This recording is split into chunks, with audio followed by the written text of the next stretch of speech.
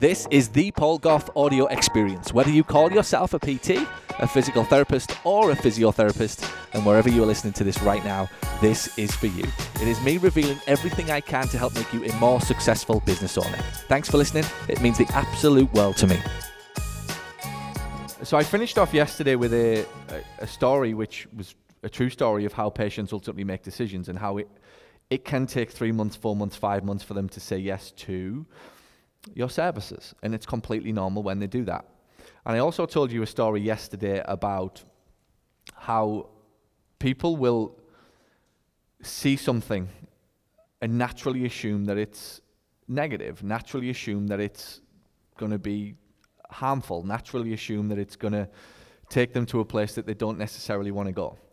And then I told you a story about a client of mine who watched a video, did nothing. 3 days later, watched another video, did nothing. A week later, watched a video, did nothing. So a guy comes up to me last night, who's currently sat in this room, and he said, "You'll never guess how I met Greg." I said, "Tell me." He said, "I saw this video, or I saw this ad on Facebook, and it said sponsored. I thought, fake. So I ignored it. I said, then what did you do?" He said, "Another one came up a few days later. And then what did you do?" "Nothing." "Then what did you do?" "Well, then this video come along, and I started watching this video. And anyway, I watched more of his videos. And then anyway, I joined his program." Austin? Everything that's happening in life is happening to you and is happening to your patients. The difference is most people can't step outside of it when it happens to them and think, "Oh, I wonder if my patient with back pain age 45, who's probably got less confidence than I am, who probably isn't as..." Look, we're unnormal, right? And one of the biggest decisions, or one of the worst things that you can ever do in business is ever compare how you make a decision to how your patients make a decision. You're a freak. I'm a total freak. As the population goes today, the risks and the struggles and the challenges that you choose to take on as a business owner are not like what a guy or a girl that would probably accurately represent who your patient is would ever go through. And what you often find is, as a business owner, we look at something and go, "Well, I don't like that," or "I wouldn't do that." If I look at my business's marketing, and particularly our social, I look at Paul Goff Physio Rooms as social media from where I am today in Florida, and I'm like, "Oh, it's horrific." And that usually is a good indication that I'm onto something, because I'm not my perfect patient. It would not resonate with me in any way, shape, or form. But when you put out marketing, or when you put out your social media, the first thing that you do, I'm just generalizing, the first thing that business owners do generally is, "Do I like that?" And one of the complaints I get when I first start working with clinics is, "I wouldn't opt in." I'm like, "Good, because we're not trying to reach somebody like you." So that's a big shift that you need to make. Summed up perfectly well with Austin's very quiet, private admission of how he, even with Greg, it was one of those, it kind of waited half an hour until we'd had a couple of beers, and he was like, "You know that story that you told? I did it to Greg." I'm like, "Everyone's doing it to everybody, so it doesn't surprise me. You're all doing it right now. Today there will be an ad on Facebook that you don't like. It will be irritating the shit out of you till you realize you've got the problem that it solves, and then you'll buy it in 4 weeks. And then it'll be your best friend. You'll be signed up to the VIP list, the package, getting stuff through the post, left, right, and center, and all of a sudden 6 weeks later, it's, "How the hell did this happen?" That's what we do. So today, I'm going to talk about how to become effective. So Greg kind of had me speaking about systems, and I love systems. I really do love systems, but I think there's a lot more goes into it than just systems if you ultimately want the benefit that systems give you, which in my opinion is to be effective. There are a lot of people busy. Who's busy right now in their life? Who just never, ever has time to do the stuff that they would really love to do? Hands up. Hands up, how many times have you treated a patient who, even though you know they're doing sod all and they've got really not going much on in their life, they're just always too busy to book that appointment or, come on that day that is perfect for them to come. There's always just kind of something in the way. Busy's a label that we give each other. And I used to joke about this in my office, and it kind of was almost an irritation to where we got to today in the business. So there was a gal who I employed she came in for a few years while one of my staff was on maternity, and she ended up staying for a little while she finished her teaching degree. And every day I would go in, so I used to come in from my office, or I'd come back off holiday or working or wherever I'd been, and I'd say, how's it going? How's the day? Quality of the question determines the quality of the answer. It was a crap question, I get a crap answer. And she would always tell me she was busy. And for the first 3 or 4 months, I was like, this is good. She's busy. And then I started actually looking at what she was doing. I'm like, she's doing fuck all. And I turned the whole thing around. And in the end, I used to say to her, B's an answer busy, but they ain't producing much at the other end of it. So if we're not careful, it can become a label that we stick with. And it's something that a lot of business owners do stick by. I'm busy. Therefore, my day is justified, my decisions are justified, and my output is justified. And if I keep being busy, eventually I'll get to the point of being able to be where I want to be or get what I want to get. I work like this. It's more around results, not on volume of work. So where I'm looking all the time is for metrics and KPIs, and how do I know when I've done what I've done is going to give me the output that I want? How do I recognize it? Because if I need to work 18 hours a day, I'll work 18 hours a day. But if I can get away with working 2 so I can spend the rest of it with Harry and Tobias, I'm gone. It really isn't more for more sake. We touched on it briefly yesterday around, when you thought I was joking about when you've got your thing, you should go home. To give this context for you, really what should happen is, what was the metric of success for this 2 days? How would you know that this event was successful for you? Because volume is dictated by, I've got tons of ideas. How many people have got tons of ideas? Who's got 3 key critical metrics that you will judge your success on of this weekend? How many? Hands up, serious. Good. 5 people in a room of 80. Aaron, 6. So this starts to kind of back up where we are and where we're going with this whole concept of busy's for busy's sake. It's what metric can we judge the outcome on? And when I fit the metric, get the hell out. Go home. Do something else. Have a celebration. Have a party or whatever it will be. Because a lot of us, our days are governed by more work and more volume, which really isn't a good place to be. So I'm pretty big on this one right now. So again, remember, this is all wrapped up under the blanket of effectiveness. One of the problems that we have is just as human beings, not even as business owners, and patients, I'm going to bring this into their world. We do not know how to ask good questions. The reason that so many people struggle and so many people have so many problems is they cannot, A, recognize the problem, and then they can't ask their way out of the problem. So let me take this back to school. One of the reasons I believe, just my theory, as to why we are so bad at asking questions. Go back to school, you're 10-year-old, and you're in your history lesson, and at the end of the lesson, the teacher says, anyone got any questions? It's 3 o'clock, the bus is outside, the weather's good, and the bell's just gone.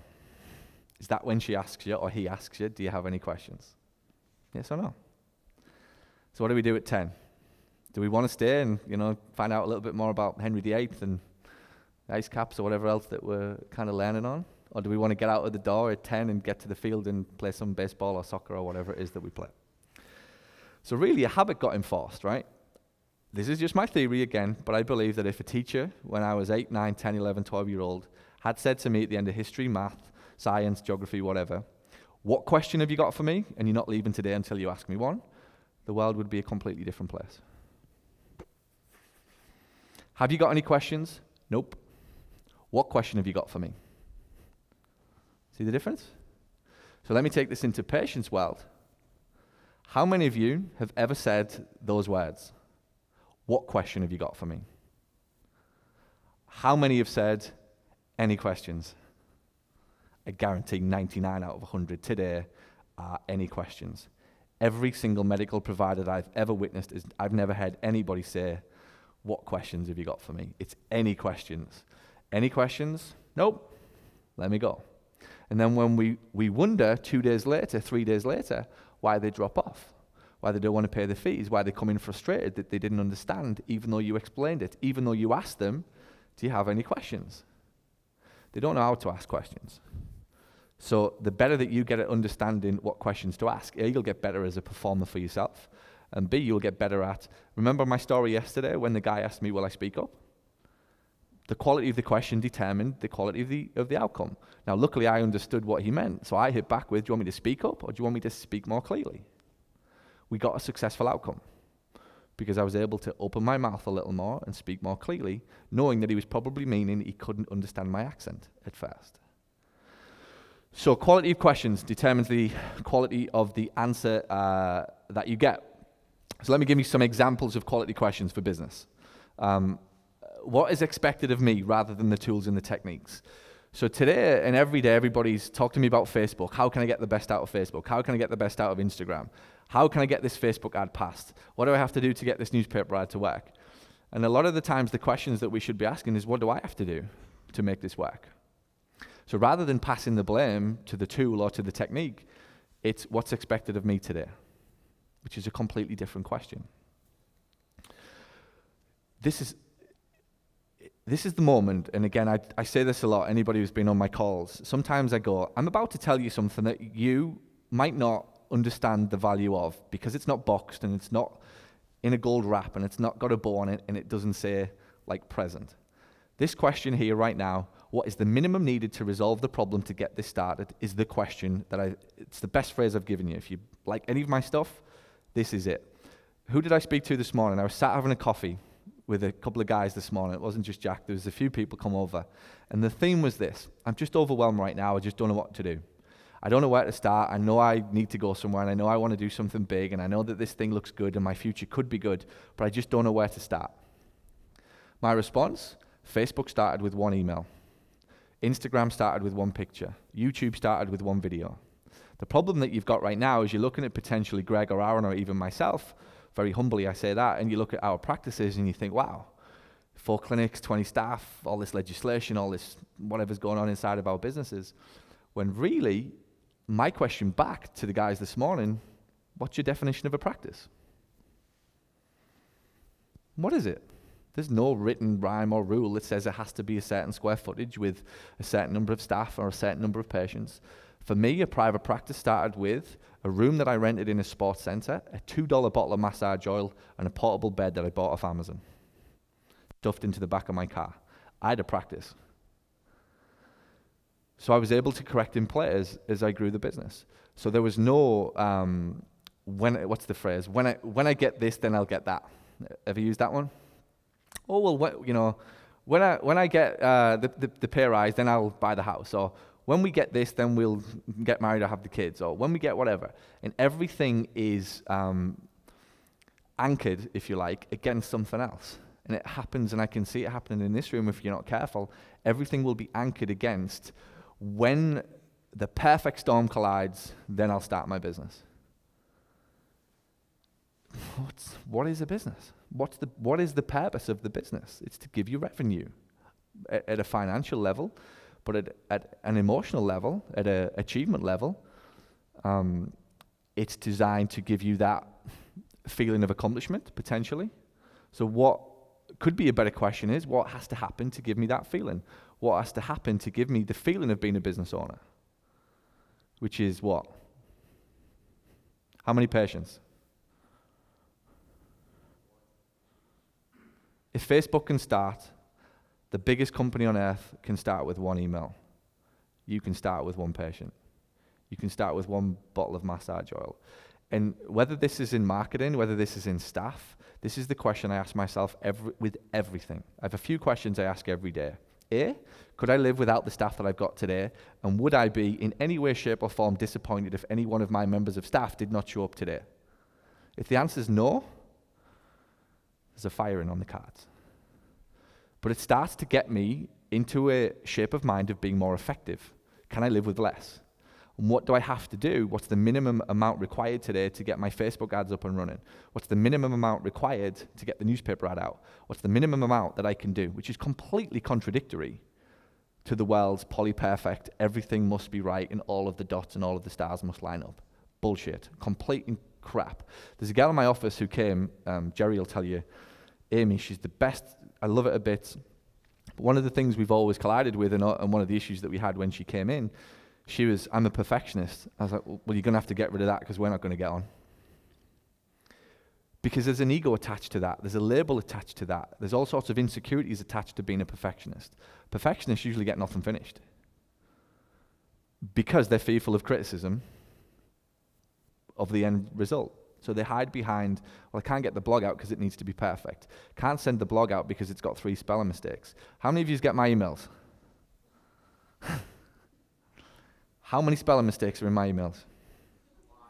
Couldn't give a flying shit.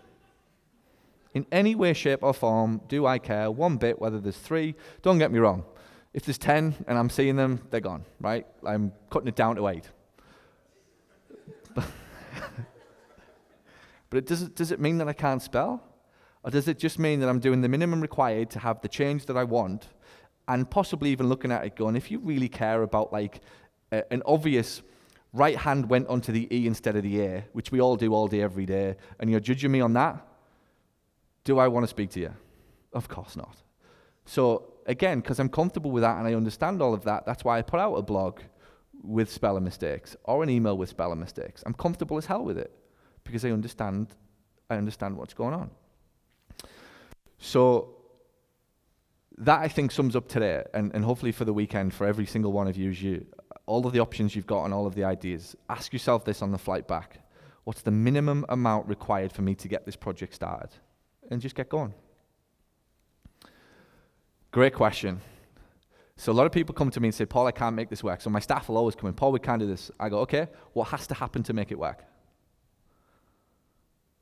Most people wake up, right? Why am I so stupid? Why can't I make this work? This is the subconscious thought that's going in, yes or no? Why do I always screw up? Why can I never get this Facebook ad? Why can I never get this going? Why do I always mess up? And your brain is bloody good, isn't it? Because you're stupid, because you're dumb, because you didn't do your research, because you slept in, because you got drunk, because you do whatever. Whatever question you ask, it will give you the answer. So the better question to ask is, what has to happen? I did a mastermind event a few weeks back in England with a guy who came in with every intention of canning a marketing campaign that was delivering around about 20 grand a month to a huge chiropractic clinic. And they were like, it just takes too much work. So we're going to can it. So we're here to learn something else. So everybody went around the room and gave them all their ideas. And it was all wonderful. And it got to me and I said, okay, well, what has to happen to make it work? And they went, well, what do you mean? I said, well, what figure does it need to look like for it to be worth the output that you've got to put in to get it? And he went, well, we've never really thought of that. I was like, well, should we spend an hour on this? Because before you can $250,000 worth of like patients coming into your business, should we have a conversation for at least half an hour about maybe would it be worthwhile the out? Because everything has a price. Yes or no? So right now it's 20K a month. So what if we got this to 25? Would it be worth it? Yes, it would. Okay, good. Let's start from there. Let's start looking at the nuances of this marketing campaign. How many more patients do we have to get? What price do we have to charge? And how many visits do they have to come for? Let's do those math. And very quickly, we got it to 30K like that. Not only did it become viable, it became even more profitable. And all I did was change the question. Theirs was, what else can we do? Mine was, what has to happen? Mine took 30 minutes. His would have took a year. And come with all sorts of challenges, obstacles, learning processes, complete new marketing campaigns, staff that would have pushed back, etc., etc. So quality questions change everything. How would we know if this was a success? How would we know if this weekend was a success? Anybody thought of that? How would you know if your marketing campaign was a success? How would you know if this hire was a success? Beautiful question. How would you know if you hired the right person anyway? You'd set the goals. You'd set the key metrics. So a lot of people would be like, oh, she's just great. She takes so much work off my shoulders, or, you know, she's just wonderful and I love her and she's the best thing that's ever come on. Well, of course it is, because right now you've abdicated a load of crap to her and your life feels pretty easy.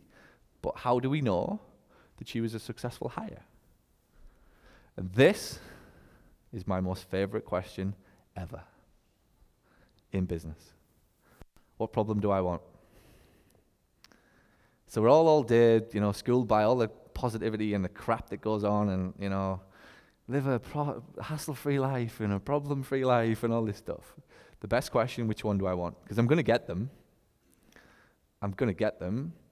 And ultimately, what should happen as your business grows, the quality of the problems gets better. Warren Buffett has money problems, just different to you or I. Give you an example of of problems in a business, right? True stories. So, client in Australia, he comes on a call with me, and we'd been working together for about 3 months. We'd been doing all his Facebook ads and running these sort of branded content campaigns to all his past patients. And anyway, his numbers were up by about 38%. So he told me that in about 30 seconds, and he spent 15 minutes telling me how one of his physios had quit and another physio had just handed his notice in and he's getting pushed back off his staff and blah, blah, blah. And given that he'd spent 30 seconds on he's better off, he's more success, he's richer, he's got more money coming into the bank, he's wealthy, he's got more profit, whatever. He spent 15 minutes on the patients. And then, on the staff. And at the end of it, he said, well, I just don't know if this is going to work. I said, you are? He said, I just don't know if this is going to work. I said, can I just remind you of the first 30 seconds of the call? Like, you're a 6-clinic practice and your business is up in however long, in however many months, by however many percent, however many thousands of dollars. Which problem do you want? Because when you started with me 90 days ago, you had no profit. Now you have the inevitable of success, which is a completely new game going on in your business, and staff members who don't know how to play that game and who do not want to play that game. In business, what I find is when you change the rules in play, it's much like me if I was to take over, let's say, the Miami Dolphins, okay? And I don't know who the coach is, but he plays a defensive game. I want to play offensive. I'm probably going to need 6 new players. Because the guys that he's got, although they are good, I don't play offensive. My tactics, or I don't play defensive because my tactics are defensive. Now, does that mean that I'm a bad coach, manager, or boss if I need to get 6 people off the team? Not at all. And the same thing goes on in business. Much of what I see going on in business is the wrong selection of the problem. Another example, a client in Jerry will probably know who she is straight away. So we started talking about what she needs to do, and I'm pretty brutal around prices, and she's at like 135. I'm like, we got to get to 195. Like, that's it. We're not even doing an interval $5 here. We're just going straight for the jugular. We're going at 195, and we're going to deal with the pain pretty quickly, because there will be some pushback, but not enough to justify not doing it. She says, oh, I'm not really bothered about that and what the patients say. I'm like, well, what the fuck's the problem?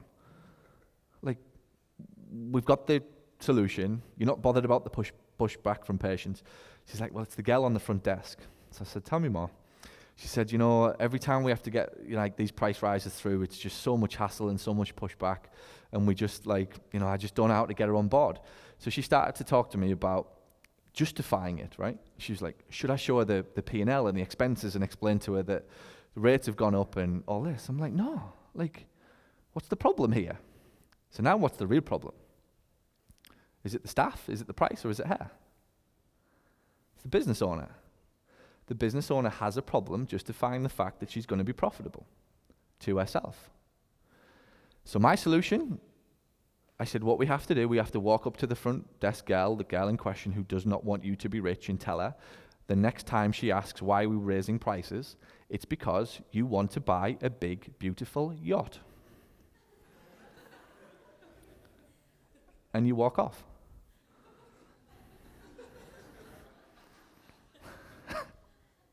I'm serious, by the way. I'm on my kids' life. This happened last Wednesday. I said, this is what you do. Let's get the problem out of the way. Let's tackle the white elephant head on. If she does not want you to be rich, let's find out. And if she has any pushback at that, let's deal with that. She needs to go anywhere. The lady needs to go whoever's on the front desk. It's not even for debate. But again, my question went back to, well, which problem do you want? Do you want your money problem solved right now? And you will inherit a staff issue. But which one do you want? Because one's going to be more painful than the other. One will last 20 years and be painful and frustrating on the 1st or the 30th of every month when you check your bank balance. And it will irritate the crap out of you that your business is performing at less than what it should be and what it could be. Or we can have an uncomfortable conversation with a front desk person who does not want you to have a yacht. So then she said, I'm all in on you all having a yacht, by the way. I think it's great. Then she said, oh, well, can we compromise? And she said, can I raise the rates on the Pilates class? I said, well, that'll probably get you a dinghy. But I'm much more in favor of you having a yacht.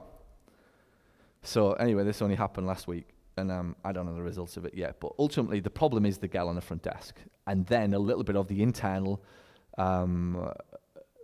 self-worth problem. It's a self-worth problem.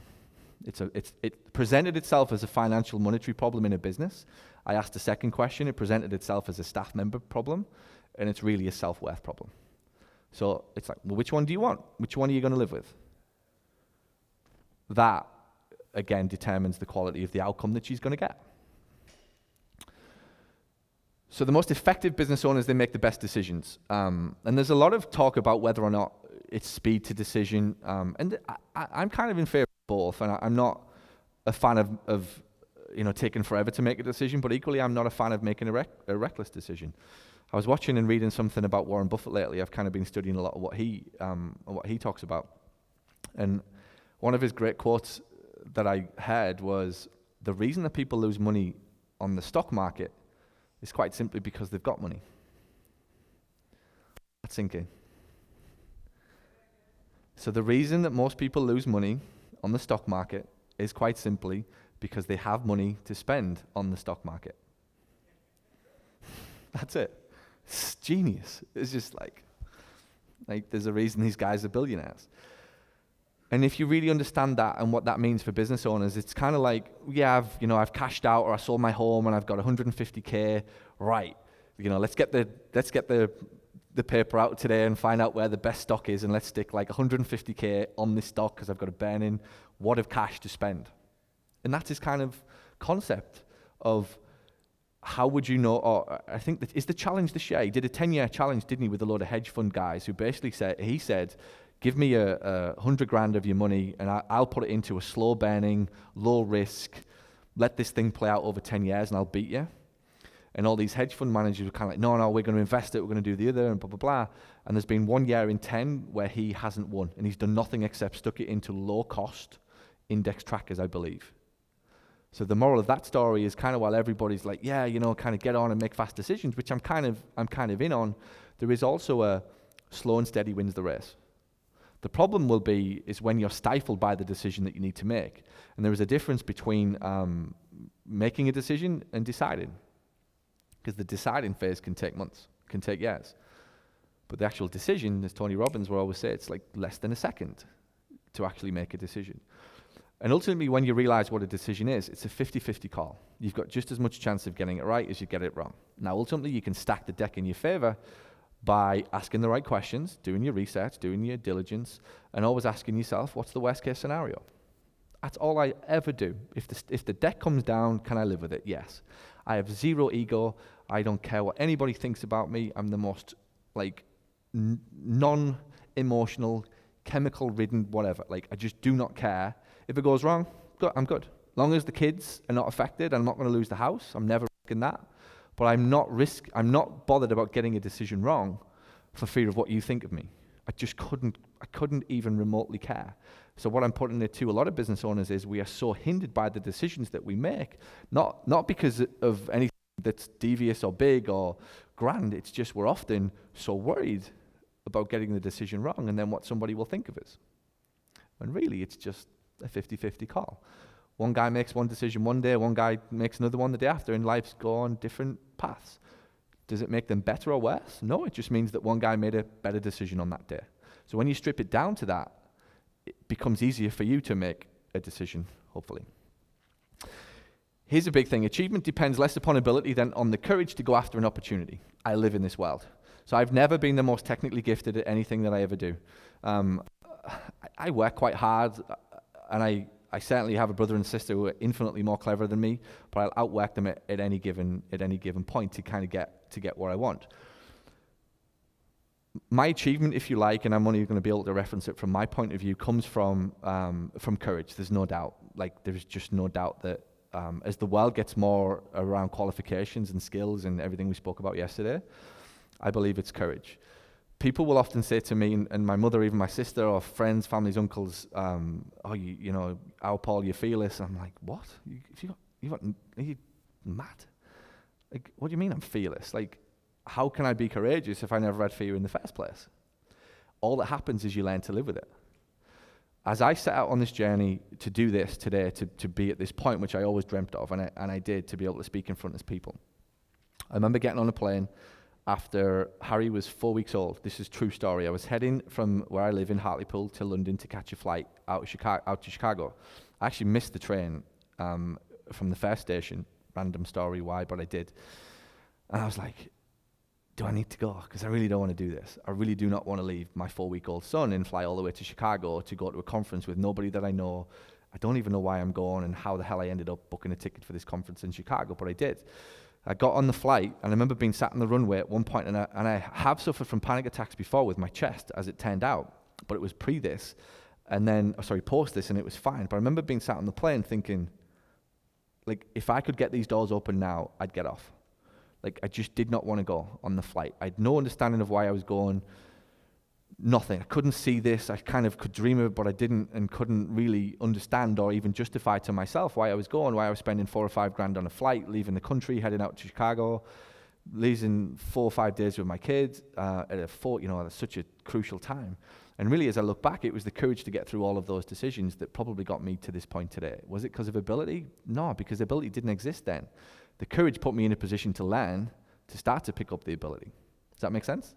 So again, as business owners today, we're all kind of waiting for the logic and for the skill and for the ability to come along, and ultimately what we need is often the courage to get the other side of it, back to yesterday's talk about the fear and see beyond it. Now, sometimes we can't see. I think a couple of people asked me this morning, it might have been Jack, could I see this? Like, did I expect to be doing this? You've got to be joking. Like, there's no way my brain could see this, or even in my wildest dreams could I picture the life that I'm living today. And it's only because of the courage to get across each decision every single time that we did. That put me in a position to hopefully get the ability to speak. Greg Todd said to me today, is Greg in the room? Greg said, God, the difference between you last year when you were speaking and you now is just immense.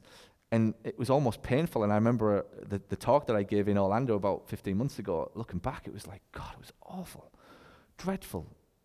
But you have to have the courage to put yourself in that position to learn. You can probably see this mic. See this here? This will get listened to tonight. I will sit down, and somebody stopped me yesterday and they said, what are you doing? I'm listening to my talk from yesterday. And I'm analyzing, did I speak clearly? Did I say what I wanted to say? Did my interpretation of what I wanted to come out of my mouth come out the way that I wanted it to, so that I can improve for every single time? But it's having the courage to press play and literally go, oh my God, that's horrendous. Because I do that still. Like, you've seen my YouTube videos, don't think for 1 second I'm watching them. It's like, they come up on my newsfeed and it's like, I ain't watching myself. I don't really want to do it. But occasionally, I kind of have to, in a quiet room when everyone's gone to bed, I'm like, oh shit, I better press play just to see what this comes across like. But that's only so I can learn and improve so that the next time that I do it, it comes out better for you guys. So the courage is probably more important than your ability, massively underestimated. And you're going to be in so many situations as you build your own business that you will think, and the irrationality that you will validate away from a decision will be, I don't have the skill. I want you to ask yourself, I wonder if you don't have the courage. Courage, decision. So it's more productive to convert an opportunity into results than to solve a problem, which only restores the equilibrium. Every single business today is living this lie. All they're doing all day long is fighting fires. So when they see a problem, it has to be solved. It has to be solved today. It has to be solved like yesterday. And I cannot sleep, I cannot rest, and I'm uncomfortable as hell until that problem is solved. When I introduced lead generation marketing to my business 4 years ago, Vicky is still with me. I'm sure you've all heard her on the podcast. She's like, again, I've been blessed with so many souls. But I wonder if what you put out, the energy and etc., kind of attracts those people to you. I kind of firmly believe it does. Vicky kind of held the ship together for me when I came along with this bright idea after this conference in Chicago. I came home and I was like, I've got this unbelievable thing. You should see this system I've got. I'm going to do this. I'm going to run Facebook ads, Google ads. I'm going to put landing pages up, videos, email marketing, telephone calls out, remarketing, tagging, the lot, and I want it done next week. And it literally happened within weeks. We were running newspaper ads, we were running force. It was like, the phone went from ringing like 5 times a day to like 25 times a day. The business was about to implode. I was spending money on marketing, getting leads coming through the door, and I was like, shit, I do not have the staff for this. So I was like, Vicky, this is what I want to do. Are you with me or not? This is going to be chaos for 3 to 6 months. And I'm going to have to live with a business that will be less productive at one part in pursuit of something big at the other. She said, what do you mean? I said, well, look, I don't really want to shell out 40, 50 grand or whatever, in dollars equivalent for an admin person to come in and deal with what I'm inevitably going to take you away from while we figure out this lead generation stuff. Are you with me? So we had this business that was running smoothly. Incoming phone calls, people booking appointments with us because of word of mouth or whatever. I kind of came along and went, let's get the phone ringing with people who want free information, free reports, or want to come to workshops or whatever it will be, real marketing. It exploded, and we didn't even have like a day to get ready for it. So I'm like, Vicky, I have not got the time to hire. I don't have the money to hire right now. Will you just play a game with me? We're going to have to accept that over here on front desk, where our customer service has been 10 out of 10, the culture, the core values, the love, the time, the care, and everything else that we've, and I, by the way, have like hammered into you for the last 5 years, I'm now basically saying that's going to drop. Will you come over here with me and just figure this out for 3 to 6 months? Because I think if we can crack it, it's probably the biggest area of opportunity that I've ever had in business. So kind of what I'm saying with that would be very easy for me to go over here and go, well, now we've got problems over here. Well, we have. Which problem do I want? Am I happy to live over here with some discomfort for 3 to 6 months? Yes. Knowing that I can go back to it tomorrow if I want and put all my effort and energy and attention into this lead generation system that I've since created for the business, which has given us pretty much free rein to do what we want. Whereas I think with most business owners, it would be like, let's go over here for a day, or but shit, like we had a bit of a complaint over here, or the staff are now not happy, whatever. And then you kind of go back over here and you're fighting the fire when the area of opportunity is over here. Make sense? I've done it with staff. I've made the decision to fire staff in February and not got rid of them till September. Numerous times. Last 2 years ago, I got rid of 3 people in one day. It was like September the 13th. It was like the end of the world in my office that day. But I'd made the decision to get rid of them in the March or the April or whatever it will be. And Vicky's like, they're going to have to go. And I'm like, yeah, I agree. The problem we've got is we're rolling into summer. And I don't know if you've noticed, but you've all got kids. And I'm pretty sure you're all going to want the summer off. 2 weeks here, 2 weeks there, whatever it will be. I looked and did the math and predicted it all in the future that we would probably have no staff and never be able to train on time or on point that level. So again, it was, which problem do I want? 3 members of staff who were pretty, it was more of a culture fit than anything, and it was a bit bitchy and a bit backstabby and whatever. Can I live with that? Yeah. But if I get rid of them and I go in all guns blazing with my ego, because that's what business owners can do, it's like, I'm the boss and whatever, it's like, okay, I'm good with it. I'll accept a little bit of downside for a huge chunk of the upside further down the line. September the 10th came, or whatever day it was, all the school holidays had finished, 3 gone. All 3 replacements had been lined up through the summer. September the 11th, everybody turned up and started work the next day. So again, it was, what do I want to do? Keep fighting the fires? Because all I'm going to do is rebalance the equilibrium. It's kind of happening now, by the way, again. So I'm here, and the obvious question is, and this happens to me all the time, well, is the Paul Gough Physio Rooms as busy or as productive or as successful while you're in the US? Of course it fucking isn't. There's no way it's as profitable or as successful as if I was there all day, every day. But here's my rationale. So while I'm not there, let's say it drops by 20%. Can I live with that? Yes.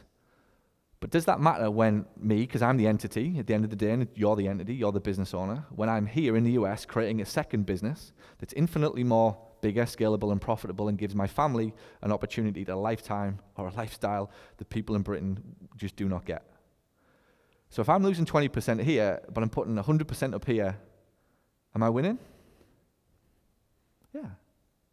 Again, it's just getting comfortable with that, and that's contradictory to what most people will tell you. It's like everything has to be perfect. You have to fight the fight. You don't have to fight fighters all day. So which one do I want? Which problem? Yeah, I could have a very profitable and more successful Paul Gough Physio Rooms, or I can have a pretty successful Paul Gough Physio Rooms, a pretty successful business in the US, and a nice house in California for my family, and a swimming pool for my son to play in when he gets in from school, which people in Britain don't get. That type of thing. It's like, I'm going after something, so I'm accepting A small chunk of downside for a big chunk of up. So don't get too focused on the problems. And really, I've often joked that my physio business was built on a beach. I mean it. I shouldn't joke about it because it's the truth. I basically spent so much time in places like India, Bali, Sri Lanka, Australia, wherever, obsessing over books and just thinking, factoring time to think, this wonderful thing called thinking that not many of us do. A business coach of mine says the most important part of his schedule is the time that he puts in on his Gmail that just says, think, for 1 hour. How many people do it? Mike. 2. Will. 2 people in a room who have it on their calendar, think. Do it. My thinking time was happening on beaches, on airplanes, 35,000 miles in the sky on the way to just could walk away from the business, could see it completely different, come back with a fresh perspective. Most business owners can't do that because they're stuck inside of the business. They're stuck fighting fires of yesterday to balance the equilibrium. The success that you want will probably be found in a random situation at a random time where your brain interpreted something differently, a chance conversation, a chance book, a chance sign, a chance marketing campaign that you saw in New York or wherever it will be, that because you were in a different position, your brain was able to interpret it. A chance walking past a gym that does something or offers something that you didn't think, and all of a sudden, because now you can see it, and you're starting to think, I wonder if I can take that back to my business. Business growth happens outside. Problems get solved in. Most business owners spend 51 weeks of the year in. That's why their businesses do not grow. So the keys to find leverage. 2 things you can leverage. One is people and the other is systems. I'll talk to you through a couple of things that you can do to leverage people. One of the problems that you get as you look to hire, the classic phrase is, I need somebody, or I found somebody, or somebody knows somebody. Stop employing somebody. Start creating roles and responsibilities and find people with the skill sets to fit those roles. If you ever hear words come out of your mouth that says, I need somebody, you're about to lose in business. And it will be painful. You need a role. You need to identify a role. And to give that person the best possible shot of fulfilling that role, you need to identify what's required of that role first. Clearly define the responsibilities and what does success look like. So how would I know if this person was a successful hire? What are the key metrics? I just hired a guy in my company for this business to run the operations side of it, and it's like, how will I know that it's successful? Well, because he's going to take 10 hours a week off me of calls that I shouldn't be doing. So within 100 days, we want to get that down to 5. Is he taking 5 lots of calls away from me that I don't need to do? That's the goal. All right, what has to happen? Well, I need to train him how to do strategy calls. I need to train him around the objectives. I need to train him of what potential things will come up on the call, so that as we hit point 90 or 100 days, he's able to do 5 of those calls for me, and 2 of them will lead to potential clients. That's how I know it will be a successful outcome. If we don't hit the metrics, he's not getting fired, I'm going back to retrain him. It's me. It's, again, what do I have to do? What can I bring to this table? Rather than, I've got somebody, my problems are solved, and life's great after 48 hours, which is kind of what goes on. But then it's painful for 5 years when you realize you've got the wrong one. Here's another thing you could leverage, and I talked about this briefly with a couple of people. Within business, there's always points that you can leverage. So something like Medicare, I know there's a lot of cash-based practices here. I've had a lot of success with clients that I've pushed towards the Medicare cash model for leverage. Now, a lot of people will go, I don't like Medicare because it's painful and it's system and they're a pain in the ass to deal with. I'm like, all right, well, good. What's more painful? Like no money at the end of the month, or filling out some forms on a database or an EMR? Like there's hundreds of thousands of people getting it right. You just hear the people who don't. The leverage can kick in when you're a new startup, and I hope this helps a few people, is that the real reason that you charge $100 out the gate, which a lot of people will, is I'll just ease my way in. Like, screw that. Like, we need to go all in at 200 as fast as possible. And one of the ways that you can get there is with leverage through something like Medicare. The easiest, fastest possible way, or the easiest pocket of people to get into a business is usually that crowd, that age group. Just a fact. Facebook, newspapers, set them up all day long, they'll come in. Now, you might go, well, they only give me $110 or whatever you get. Good, I hear that. But what if having 10 of those people every single week brings $1,000 to my door? Pays my rates, pays my rent, pays my student loan, pays whatever it is. All of a sudden, when I start to get those cash pay inquiries, I'm not selling from need anymore. It's $200, take it or leave it. And the confidence, the swagger, the authority, whatever it is that you get will come because of that leverage point. Now, once you get to that point of having 20 visits a week for cash for 200, you might want to go, I only want to see 5 Medicare, or I want to come off completely. I don't care. It's leverage. This is how you have to start thinking in business, and it's not going to be forever. It might be a 2-year thing, it might be a 1-year thing. But if it gets you out the gate with more confidence and gives you a stepping stone, by the way, they are sneezes, they tell everybody, they bring friends, they bring family, they're influencers. If my grandma was coming to your clinic and I walked into my grandma's house, which I do once or twice a week, and I walk in with a bad back, and she tells me about this wonderful physio called Jerry who's around the corner, and she says, look, he doesn't see Medicare, he only sees cash. I'm going to go because Rose wants me to go. Like, I'm not going to any other provider if my grandma's telling me to go to see Jerry. That's kind of just the way it works. They are the most trusting, the most loyal, the most ongoing opportunity for wellness, cash pay services on the back end of it. In that first year or 2 of business, I firmly believe that in fact, I've got a couple of clients right now doing it, and it's the best decision that they've made. So I'm just going to throw it out there that within your business, at certain points, it doesn't even have to be Medicare. Something and somewhere in your business is a leverage point. A client that I worked with last weekend, we looked at, and this is another example for in-network, 7% of our business was cash. And she's like, well, I don't really need to listen to these, price rises conversations, and I don't really need to listen to price strategy because only 7% of my business is cash. I was like, okay, get the calculator out. Show me your numbers, blah, blah, blah. So, okay, what if we put $50 on your cash pay rate? Because at the end of the day, it's only 7%. Therefore, we can afford to lose it if it's only 7%. So who gives a shit if they don't come in? Because in your words, it's not that important. If it's not that important to lose, why don't we play a game and see if we can risk something big? So let's stick $50 in every session and see what happens. Get the calculator back out, $3,000 a month net in her pocket to do what she wants. $35,000 a year pay rise, like that. This is business and leverage points within it. So re-leverage now from that. Again, do what you want. Go and buy a Ferrari, rent it, lease it, get the boat, do whatever you want. Paul's leverage is, let's stick $3,000 into marketing and or another asset, which is a member of staff, and see if I can get a bigger ROI on my 3K. And in a year, I look back at that and I go, that 7% that was just 7% cash is now all of a sudden responsible possibly for 150K coming into my business. Different?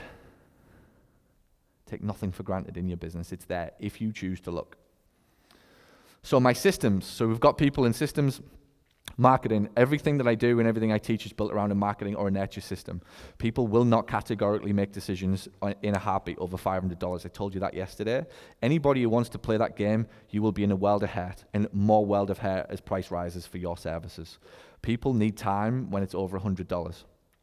You are so indoctrinated in the system of a patient coming to you from a doctor who spent 2 years, 18 months, 12 months, 6 months doing the YouTube thing, doing the Google thing, asking the questions, putting cream on it, buying Dr. Yo's, Physio's back fucking support, or whatever else gets sold on TV, that, by the way, is your competition.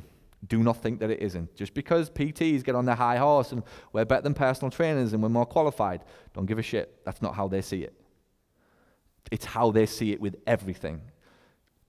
I remember being in California watching, and anybody in California might have seen it, there is literally a guy called Dr. Yo's Physio. Every night he's on selling a back pain brace. $25.99. And if you buy one at the end of the show or at the end of the thing, I'll send your friend one as well. Good. And I'm sat there giggling going, I wonder how many people tomorrow, how many PTs are getting the old call that says, listen, I've decided to go elsewhere because of Dr. Yo's $25.99 brace. Why? Because he's promising an end to back pain. Keyword pain. So are you, if your verbiage is not right. And let's go even lower. I could walk into Walmart and I see a box of paracetamol on the shelf that says pain relief or back pain relief. Paracetamol, $12.99 or whatever it costs, $10.99. So now I've got a box of paracetamol offering pain relief for $10. You should visualize this. Every time you use pain, visualize yourself in Walgreens on a shelf. One pain relief option is $10. Dr. Yo's Physio back pain support is $25, and you want $175?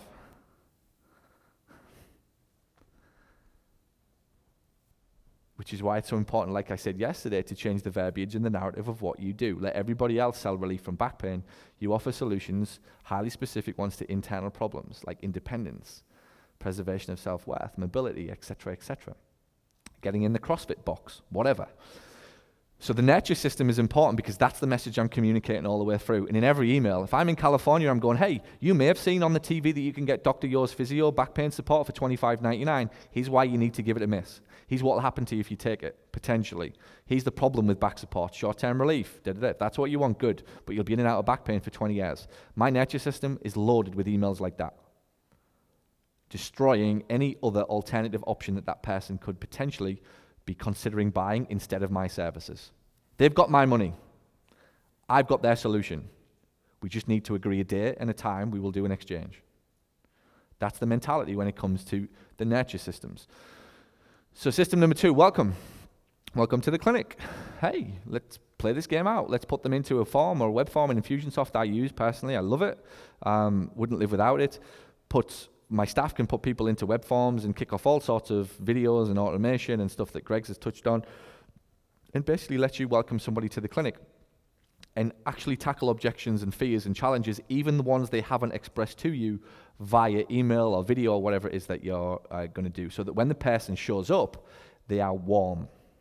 I've sat in clinics all over America where people walk in and the first interaction that they have is some fucking glass door opens, some woman she's brilliant though, they're always brilliant. Some woman pulls the glass across with a clipboard and goes, there you go, have a seat. Closes the window and goes and sits back down. Watches for 15 minutes while the same woman flicks over the page, goes back to page 12 times because she doesn't have a clue what the hell she's filling out, watches the frustration and the dissonance build, watches the person get off the chair, woman has to tap back on the glass window, secretary opens the glass window and starts to ask, like, what the hell's all this? And in their world, that's customer service. But the girl's good. She's nice and polite, and she says hello, and she says thank you.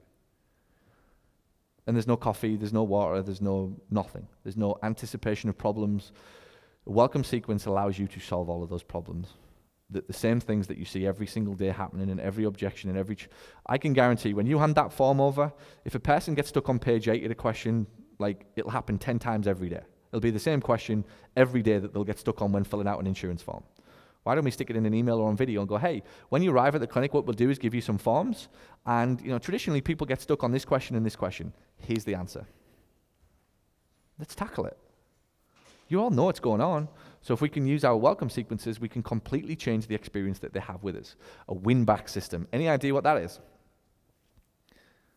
It is the thing that every single business should have in their business. Period. So in the cash PT world, all right? How many cash PTs? Even in the in-network world, doesn't matter.